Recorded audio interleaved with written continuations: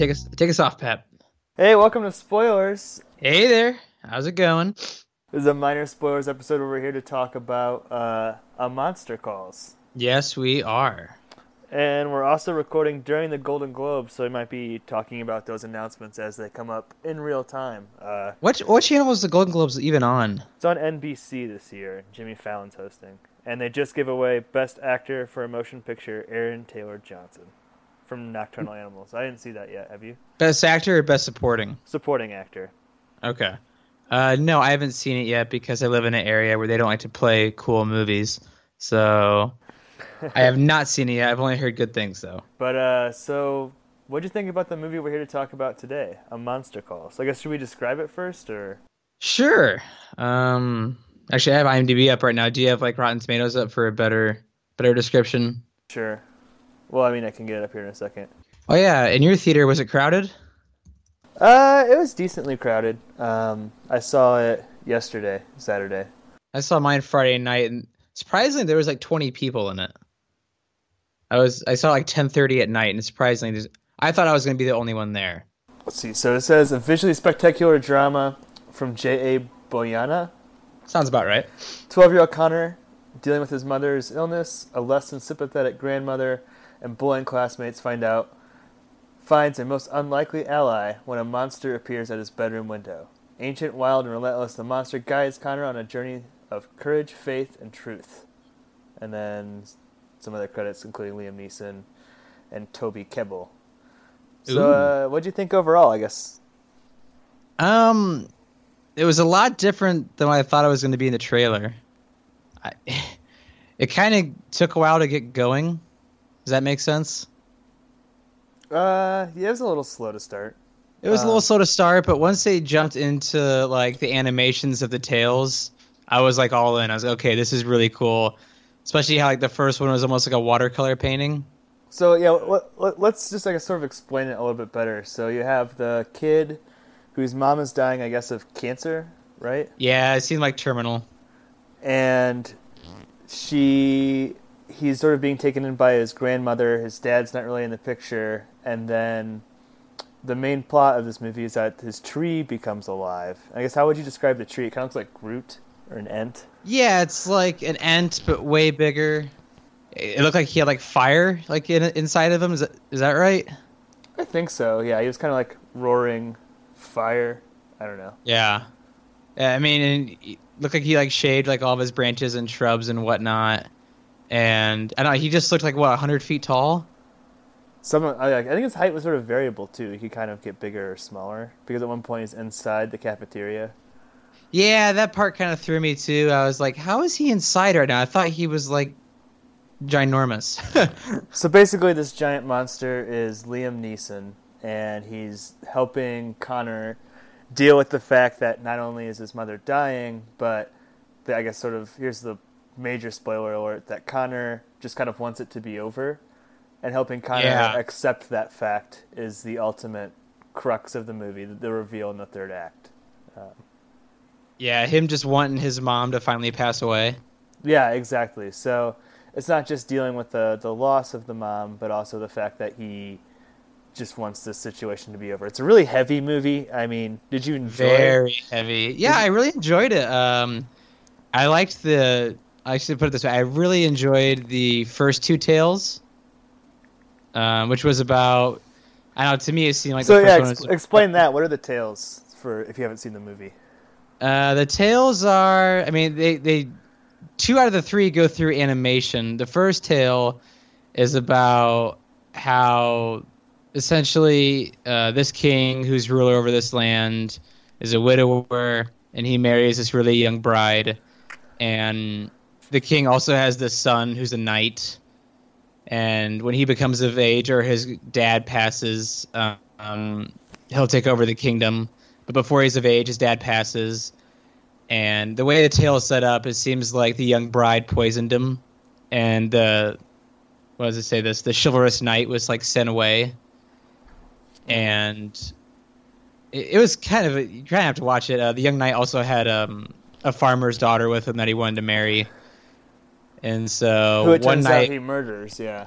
Yeah, he wakes up one night and the the farmer's daughter's married, and he accuses the who's now the queen to be an evil witch, and so the whole town turns on the witch, and she's driven away, and the young knight ends up ruling the lands and has an awesome kingdom forever, even though the young woman that married the original king did nothing wrong. It seemed kind of like life wasn't fair, if that makes sense. Yeah, and just from a stylistic perspective, when the grieving tree, Groot, goes into telling these stories, he switches to watercolor animation. Watercolor, style. it looks awesome. Which is gorgeous, which is really cool. So visually striking. Yeah. And then Tale 2, this one kind of threw me for a loop. This was about the apothecary. So this is several nights later. Several nights later comes back at exactly 12:07 p.m. again, which is a reoccurring theme throughout the movie. Yeah, 12:07 is kind of this kid's witching hour for the monster. It's like anytime 12:07 comes out, you know the monster's coming or something's coming along those along those lines. This was about, what was it, an apothecary that pretty much did old magic? Yeah, sort of like healing. A potion maker, yeah. It's kind of like the guy that George went to see in Seinfeld when he turned purple. Mm-hmm. Kind of like a holistic type guy. And Billy Bob Thornton won Best Supporting Actor in a Television Series. Really? For Goliath, yeah. But go ahead, sorry. But so Billy Bob Thornton won what? Best Actor? Best Supporting Actor in Goliath. Oh, for like a miniseries or TV? I think so, yeah. But go ahead, sorry. The second tale with the apothecary. Didn't mean to derail. Yeah, and what was he said? It was like a priest or a minister in the village pretty much told all of his church-going crowd that they shouldn't be seeing this apothecary anymore. They should stay away from his business. And so this minister runs this apothecary's business into the ground. He's driven away from town. And the minister's two daughters become like fatally ill. And so pretty much when the minister runs out of all his options, he turns to the apothecary, and the apothecary tells him to like renounce his faith in God just so he'd save his daughters. And so he did. And then the apothecary decided not to help him, which is pretty much, what was I pretty much saying? Like a man with no faith is worthless. Like a man of faith with no. Because the crux of it is that the pastor approaches him and says that he would basically renounce the church or do whatever the apothecary wanted. Just to save his daughters, yeah. Right, which was unforgivable in the eyes of the apothecary and also the Liam Neeson monster as well. Yeah, and this was kind of like the turning point of the movie, I guess in some ways. Pretty much after the apothecary turns the minister away and says he won't help him, the grieving tree decides to destroy the minister's house. And he like starts destroying everything. And this is kind of like all in this kid's head. And so the grieving tree tells the kid to jump in and start destroying things as well. And when you get back into reality, what was his name? Connor? Connor, yep. Played by Lewis McDougall. Connor kind of wakes up from this blackout, and he has completely destroyed his grandmother's living room. The grandmother being played by Sigourney Weaver from Alien. Yeah, like completely leveled it. Including an antique grandfather clock, which has been passed down for, she said, thousands of years in the family. Yeah, and it's the only church that tells like correct time.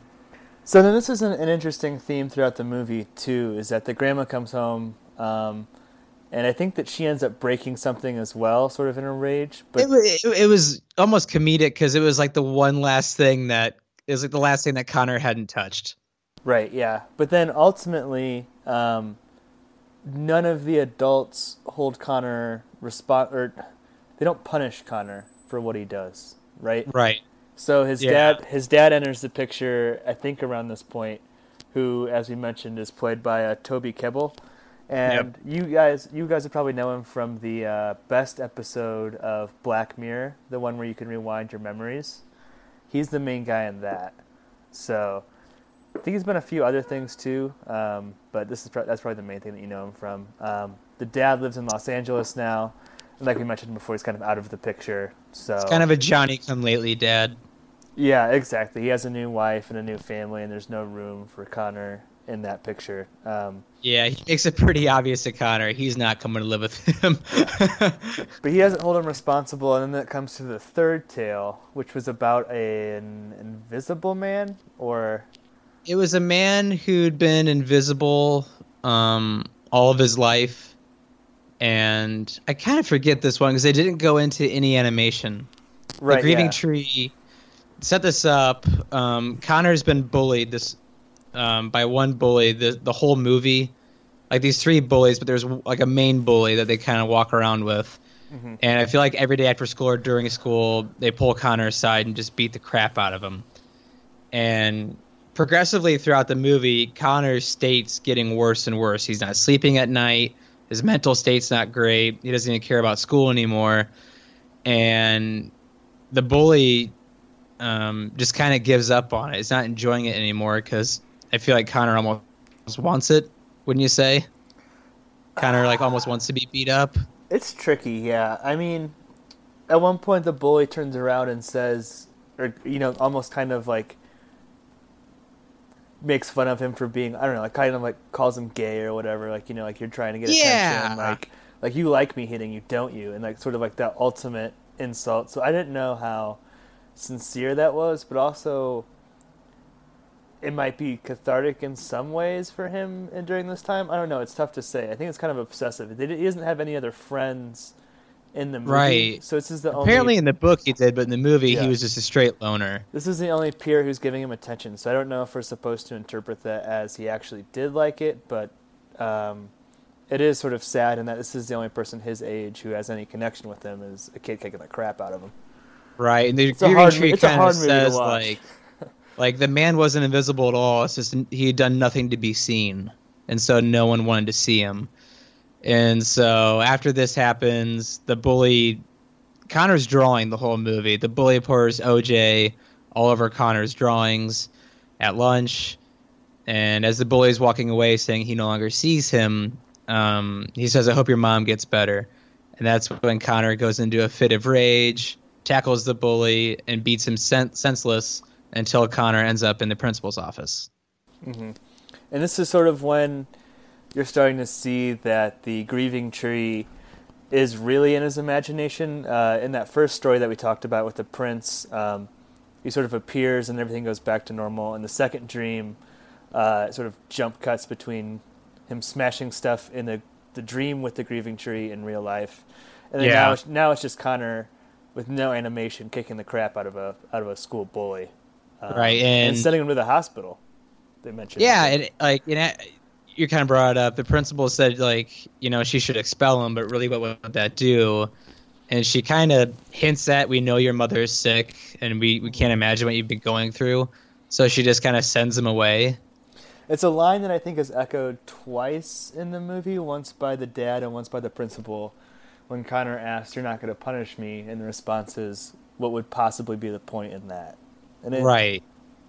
And it is kind of this one little bit of light in the movie that's just brutal to the watcher, like relentless in how sad it is. It's an extremely sad movie. Is that at least the other adults in his life are understanding. That is the one thing that he has. Yeah. And after he leaves the principal's office, they kind of do this thing where he's walking through the halls and his head's down, and everyone is looking at him like he'd finally been seen because no one pays attention to him besides that bully. I guess the moral of that story was almost like, be careful what you wish for, like... Right. Yeah. And so, and after that, the whole movie, the Grieving Tree said, I'm going to tell you 3 tales and you tell me the 4th. And is that pretty much kind of where we start to see his mom get worse and worse? Like she's like withering away. Yeah, and they, the writer, Patrick Ness, P. Ness, Nice. He wrote the novel, and actually there's an interesting story about that one of his, I think, friends, and they shared the same editor agent, as I'm going to butcher her name, Sayaben Dowd. Okay. She started with the concept and passed away of cancer herself, and then Patrick Ness Oh, wow. finished it, so now all of the royalties are split between her estate, which all goes to a charity that buys books for poor kids. So when you see this movie, you are actually supporting that charity in a roundabout way, which is kind of cool. Very cool. Back to what I was going to say about the mom is that they're very specific and they never mention the word cancer. You know what I mean? Like, no, it's just you can kind of catch on. Well, right, but it does give it this sort of timeless quality in that, you know, it doesn't, years, it could have been AIDS 20 years ago, or it could have been something else 20 years from now. But she's starting to deteriorate, and it's played by Felicity Jones, and I mean, she's like, it's really hard to watch because she is withering, and with all of her withering, Connor's just getting worse and worse. Felicity Jones from Star Wars Rogue One. Yep. But one thing we didn't mention is that Connor has this reoccurring dream where the grieving tree lives, and it's kind of, this part was kind of weird for me, is that Connor lives on a cemetery, so it's like right behind it. It's about on the nose and bleak as you can get, but yeah, he lives on a cemetery, and in the dream, there's sort of a sinkhole in the cemetery next to the grieving tree, and his mom falls in. I just saw that Atlanta won the Golden Globe for Best Television Series. Musical. Really? Yep. Good for them. Good for them. I haven't watched it, have you? No, I haven't seen any, but Mikey on our show loves it. Very cool. Hopefully it's on Hulu soon. So then do you want to talk about, I guess, sort of the very last sort of act, and then maybe get into some of the characters a little bit? Pappy started off talking about the reoccurring dream he has, and that's how the movie starts off. Mm-hmm. It's the first thing. It's you kind of see the world crumbling, and like this church on the cemetery crumbles down, and the floor starts to divide, and Connor's holding on to his mom, and she's about to go kind of this pit, and like the wind is swirling, Connor's screaming, and he wakes up from this dream, and he's always sweating and panicking, and when Connor runs out to the cemetery where the grieving tree stands, he wants to tell him his fourth tale, and he wants to wake him up, and pretty much the grieving tree explains to him that his tale is really letting go of his mom. Wouldn't you say that? Yeah. It's sort of that, yeah. Yeah, he just wants it. He kind of can't admit to himself that he wants the sickness with his mom to be over. Mm-hmm. Because in the dream, it's literally his grip is slipping on his mom, and he sort of lets her go.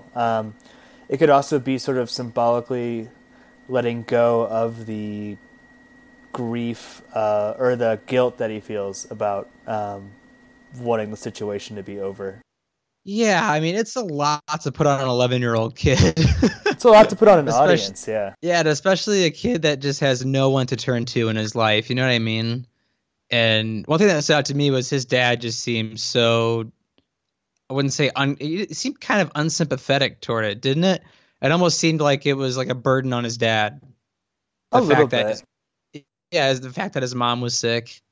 He just wasn't involved, yeah. The whole time the kid's sort of being protected from the fact that his mom's getting really close to dying. But it's pretty obvious to the audience, like at one point there's an attorney there, and the ex-husband flies in, and Connor starts to make arrangements with his grandma. And then I guess we should talk about the very last scene. The mom does die, spoiler alert. But then there's also sort of a nod between the mom and the grieving tree group monster. Yeah. Liam Neeson, who shows up. And then this part is all bonus, not included in the books, or the book. There's sort of an epilogue in the movie that fades to black there. Fade back in at the grandma's house, and it turns out there's a secret room that's been sort of teased throughout the movie. Turns out it's going to be Connor's new room. And then there's a book that his mom was drawing, and in the book from his mom's drawings are pictures of the watercolors that we saw earlier, almost implying that she also had an experience with the tree. So do you have any thoughts on that, or what that could mean? I heard a couple different rumors or theories. There's a million different ways you can go to. It's voiced by Liam Neeson, and Liam Neeson was Sigourney Weaver's husband in the movie. Right, yeah, this isn't like an Easter egg. They have a couple of shots that linger on family photos with Liam Neeson. Where Liam Neeson holding Felicity Jones as a young child. Yeah, So it's obviously. they're hitting And you she over the head with that one. Yeah. Yeah, and she also says in the beginning, "I wish you'd have known your grandpa." Like he even could have kept your grandma at ease because Sigourney Weaver is a pretty difficult character in this movie. No doubt. Yeah. And I don't know, there's a million different ways you can go through it. I mean, one obviously is that the tree is the spirit of the grandpa. Right, which is very obvious. I don't really buy that one. The reason being is that so I think that the tree came to the girl when the dad died, and the Liam Neeson photo is more of just like a tip of the hat type thing. I think it's reading too much into it to say that the dad or the grandpa is like the spiritual tree, and then it also doesn't make sense from the perspective that this tree is supposed to be ancient and being involved in medieval battles. So right, that's kind of my thoughts. What did you think? That's what I kind of thought too. Yeah. I just thought it was kind of that like the girl, the mom also had an experience with the tree, and I think that's probably the most logical one. I guess another one, if anything, it could just. Yeah, I think that's about the only one. I mean, it's intentionally open ended, but they also give you those shots of Liam Neeson in the film. Because she even pointed out, like, because his mom had an experience much like this with her dad, which had been Liam Neeson, and the tree probably came to her and said the same thing that the tree said to the young boy, Connor. So that probably makes the most sense. One question I have for you: Did you cry at all? I did not cry. I was pretty proud of myself. Very good. I honestly almost cried in the trailer for Purpose of Dogs. I came way closer to crying in that than I did in this movie. But dogs don't laugh. The dogs get reincarnated in that movie. I really want to see it. It looks so sad. But good for you, Drew. There's one point where the grandma, the point where I came the closest, I'd like bite down on my lip to not cry, and I'm pretty sure like just about everybody in the theater was crying at one point or another. But the Connor goes to sleep underneath a tree basically right before his mom's about to die, and this is when the fourth tale is told, and Connor goes through his dream with the tree, and like we mentioned, he learns to accept the fact that he wants the situation to be over. So the grandma comes and picks him up, and they're rushing to the hospital. They're running red lights, almost getting in accidents. They get stopped by a train, and then Connor apologizes to the grandma, and the grandma says it's okay. And it's just another example of the adults like being really forgiving. And that was the time I was like, oh God, that was so sweet. Where I almost cried, but I managed to not cry. Did you tear up at all? I welled up pretty hard in the beginning where Connor's grandma, Sigourney Weaver, is trying to kind of tell him, hey, it's not getting any better. And Connor just freaks out saying, you're a liar, you're wrong. She's going to get her medicine and she's going to be better. You're wrong. And I was like, okay, this is getting really sad now.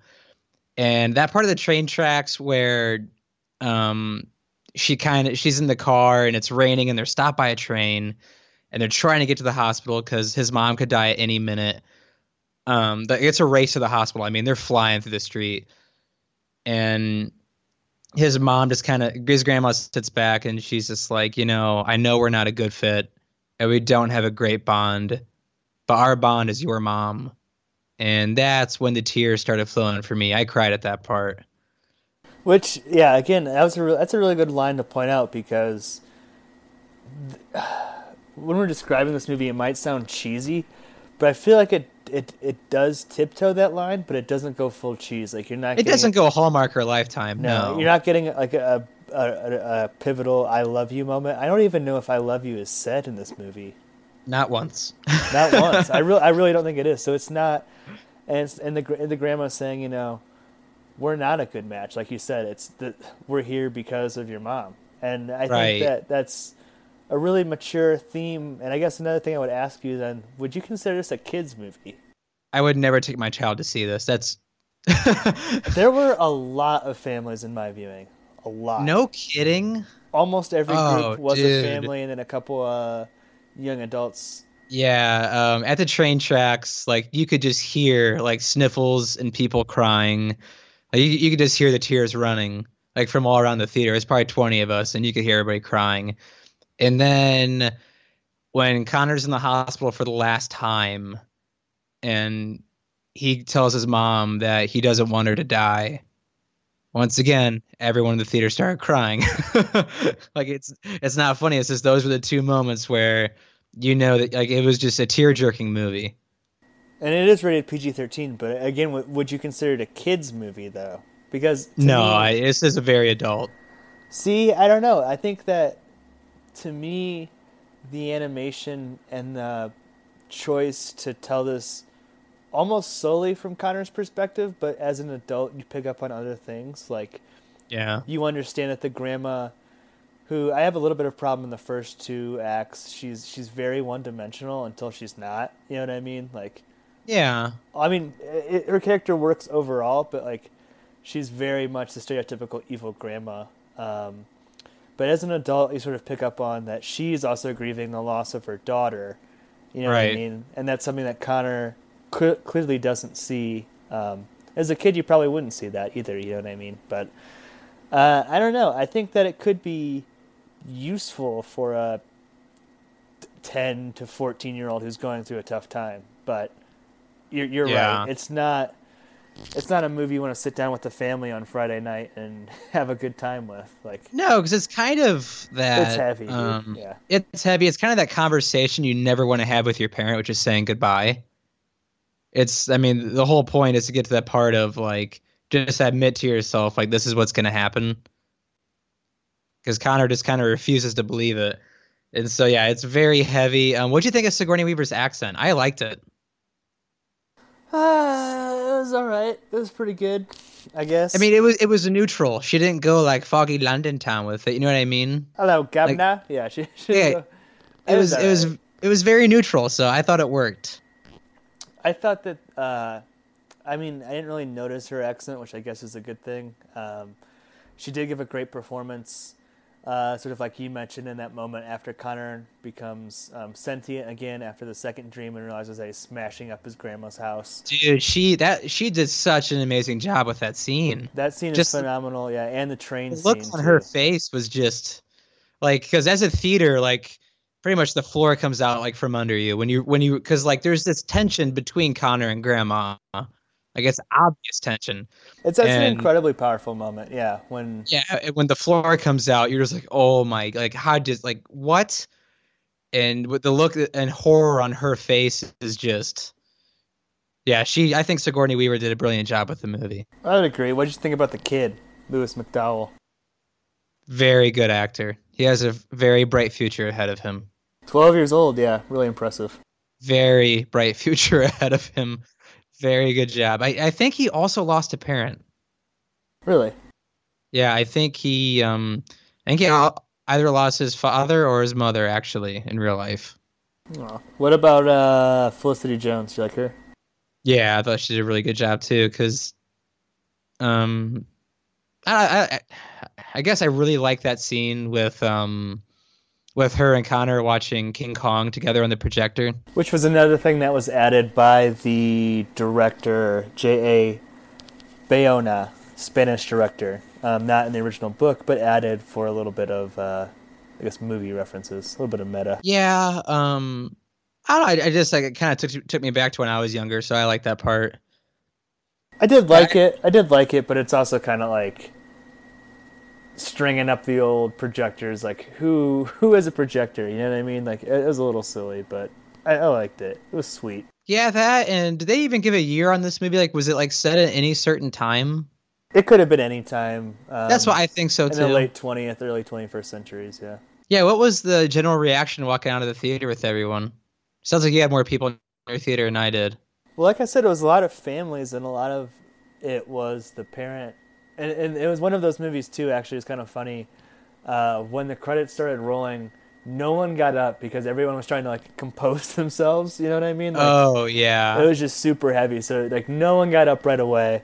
And then as people slowly started to trickle out, I heard mostly like parents asking their kids if they liked it, and they seemed to be like, "Oh yeah, it was good." So I think you can take a child to this, but they should be relatively mentally stable. One, It's heavy. and two it should be pretty precocious too, because you're dealing with the most adult themes. Very like very adult themes for a child, and it's told solely from Connor's perspective. It looks like it's sitting on an 86 on the tomato meter right now. I think that's a good rating. That's a very fair rating, yeah. So would you give it a yes or? Yeah, I think it hit home. Like as I said, it's kind of weird for me to say. Like I haven't had to go through like a parent pass away like that, but just growing up with just my mom and like not a dad, like definitely could see how Connor was so close to his mom. So I guess that part really struck a chord with me, and very heavy. Cried twice. I love this movie, so I give it a definite yes. I like this movie. I guess it depends. I'm giving it a yes because I think it's good. I'm not giving it a yes in the fact that you should go out and see it. Right. To me, this is, I have it in my notes, elementary school guidance counselor movie. This is going to be most helpful for certain people at a certain specific point in their life. I think this could be, really, really helpful for that. It is not the way I wish I would have spent weekend evening this weekend, just because there's really not much you can do after you see it. But it is good, and call your mom. Yeah, call mom. Yeah, it is a good movie. It avoids falling into cheesy traps, and it is an original story too, which I enjoyed. So yes, it's good, but no. Maybe you don't want to go see this right away. Yeah, like if you've had a really good day, don't run out and see this movie. It's you're gonna choke up a little bit watching this movie. So you went to a little bit of bonus coverage too. You saw another movie this weekend. I saw Hidden Figures. What I did not see this movie. So this is about the. This is 180 degrees from A Monster Calls. What's it about? It's different than what it's. This movie's barely been advertised in my mind. Have you seen it a lot? Because I don't have cable. So have you seen it a lot, like just on the TV or scrolling through? No, I don't have cable either. From what I've seen on Twitter through our Twitter account @SpoilersPDCST, and what I've just seen on I've just seen on other movie sites. The reaction is always super positive for it, so it's been on my radar in that sense. But I haven't seen any commercials, or I don't even think I saw. Jim Parsons did a little promo bit on the Dan Patrick Show, but that's about it, even as far as like the media circuit that I saw. Let's see. I saw it today. I saw it today around 1:30. It was a sold out show. And it's pretty much about these three African American women, and there's like a whole team of African American women working at NASA. And it's not about landing a man on the moon, just what I thought it was about. It's about putting a man into orbit. So you have you have John Glenn in there and stuff, and I struggle with this woman's name so hard. Taraji P. Henson. Sounds right. Yeah, she plays just this, a beautiful mind, Matt Damon, Goodwill Hunting mind at NASA. And they pretty much put her like her and Jim Parsons work side by side in all the trajectory units, like doing the math on how to get man into space. And Jim Parsons kind of talks down to her. And what is his name? God. And Kevin Costner plays Al Harrison is pretty much head of putting a man into orbit. And so there's just a lot of obstacles that these women have to go through to get where they're at NASA, just based on a true story. Octavia Spencer, Janelle Monáe, Taraji P. Henson, Kevin Costner did his usual shtick of one-liners at the end of a scene and go to another place. You know what I mean? Yeah. He's very good for that. Just say a one-liner and then that scene ends and go to another. But he was good. Jim Parsons played, I wouldn't say a racist mathematician, but more of a very protective that didn't like people correcting him. And so throughout the whole movie, including the end, Taraji P. Henson and Jim Parsons never saw eye to eye, which was nice to see. There wasn't like that breaking moment of, oh my goodness, we're friends now. There wasn't that typical moment like you see with most true story movies. But I give it a yes. It's pretty formulaic. It's pretty upfront. There's not a lot of drama or all is lost like sequences, which is pretty nice. There wasn't any creative drama that happened like to an outlandish point, but I thought it was good. It's sitting at a 93 on the tomato meter right now. Is it that good, or is that a little bit high, you think? That's high. Yeah. I mean, they didn't reinvent the wheel, but they also didn't break it. Sure. So, I mean, they didn't have to. All the performances, as I put it this way, there's a lot of good acting performance. It's a better acting performance movie than it is a story movie. You know what I mean? Yeah. Based on everything I had heard about it, I thought it was distributed by Disney, but it looks like 20th Century Fox, actually. Yep. Interesting. Yep. And good movie. Kirsten Dunst plays kind of a racist. Nice. Yeah, she kind of plays the symbolistic, she's the white hate for everybody in the movie. When I think white supremacist, I think Jim Parsons and Kirsten Dunst. That sounds like a couple skinheads that's right the there. two. Yeah, that's the two you want to get in there. But it was really good. Taraji P. Henson did a phenomenal job. I wish they would have spent more time on the math, because it was a lot of fun just to watch, her go to a board and work. But they also explained the math where you could kind of get where they were coming from. Mm-hmm. They kind of tried to put it in the simplest form possible, which was neat. Yeah, really good. I enjoyed it. I'm happy I went and saw it. So that's a yes for you? Yeah, yes for me on that one. 180 degrees from Monster Calls. You can't even compare the two. Well, anything else you want to talk about? I haven't seen any more. So Hugh Laurie won something for TV on the Golden Globes, but oh, did you get The Night Manager? Yeah. Yeah, I heard that was awesome. I haven't seen it yet. Yeah, I guess if you had to pick between one of the two to see in theaters, I'd probably go with Hidden Figures. So you're gonna leave happier. But if you're looking for that emotional toll, go see A Monster Calls. So we'll go ahead and get to how you can contact us real quick. Podcastspoilers@gmail.com, @spoilerspdcst on Twitter. The best thing you can do is leave us an iTunes review. And then what do we got coming down the pipeline, Stevie? Oh, what do we have coming up? We're going to watch Valley Uprising on Netflix. We're going to do a review on that with Vince. Have you watched it yet? No, and then the next episode to come out is Midnight Special. Midnight Special's coming out. That'll be out very shortly. And then, is anything coming out in the theaters? The next couple weeks, I don't know. You had the New Year's Revolution of trying to New Year's Revolution, yeah. of trying to go see 3 movies a month, right? Trying to see. I knocked 2 out in one weekend. Anything else you're looking forward to in January? I'm pulling it up right now. Give me a second. Let's see. January 10th movie. See what we got here. Dude, January is always a strange time. You need to get caught up on Moonlight and La La Land. I don't want to see Split by any means necessary. I don't want to see Underworld Blood Wars. Good lord, there are not a lot of great movies. I don't want to see Patriots Day. I'm going to try to stay far away from that as possible. Just too soon. Does Live by Night look any good with Ben Affleck? No. Oh, see The Founder. So? See The Founder. Oh, when does The Founder come out? In January. I saw it in Australia. It's really good. Yeah. Oh, A Dog's Purpose comes out in like 2 weeks, Pap. I'm all over it. I'll do a minor by myself if I have to. You think that looks good? No. Okay. Because everyone in the theater I was at just went, "Aww." I was like, "Gosh darn it!" The premise of the movie, and this is one of the trailers that we saw, is a dog spirit travels from dog to dog through time. Meaning that a dog dies at least 4 or 5 times in the movie.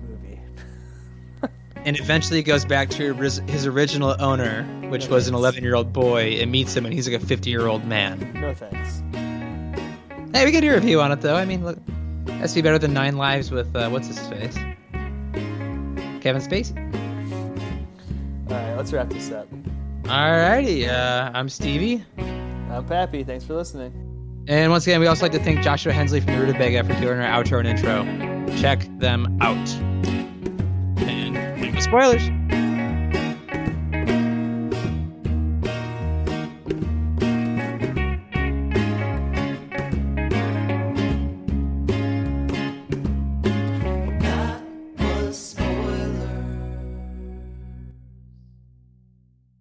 Foggy London town with it, you know what I mean? Hello, Governor.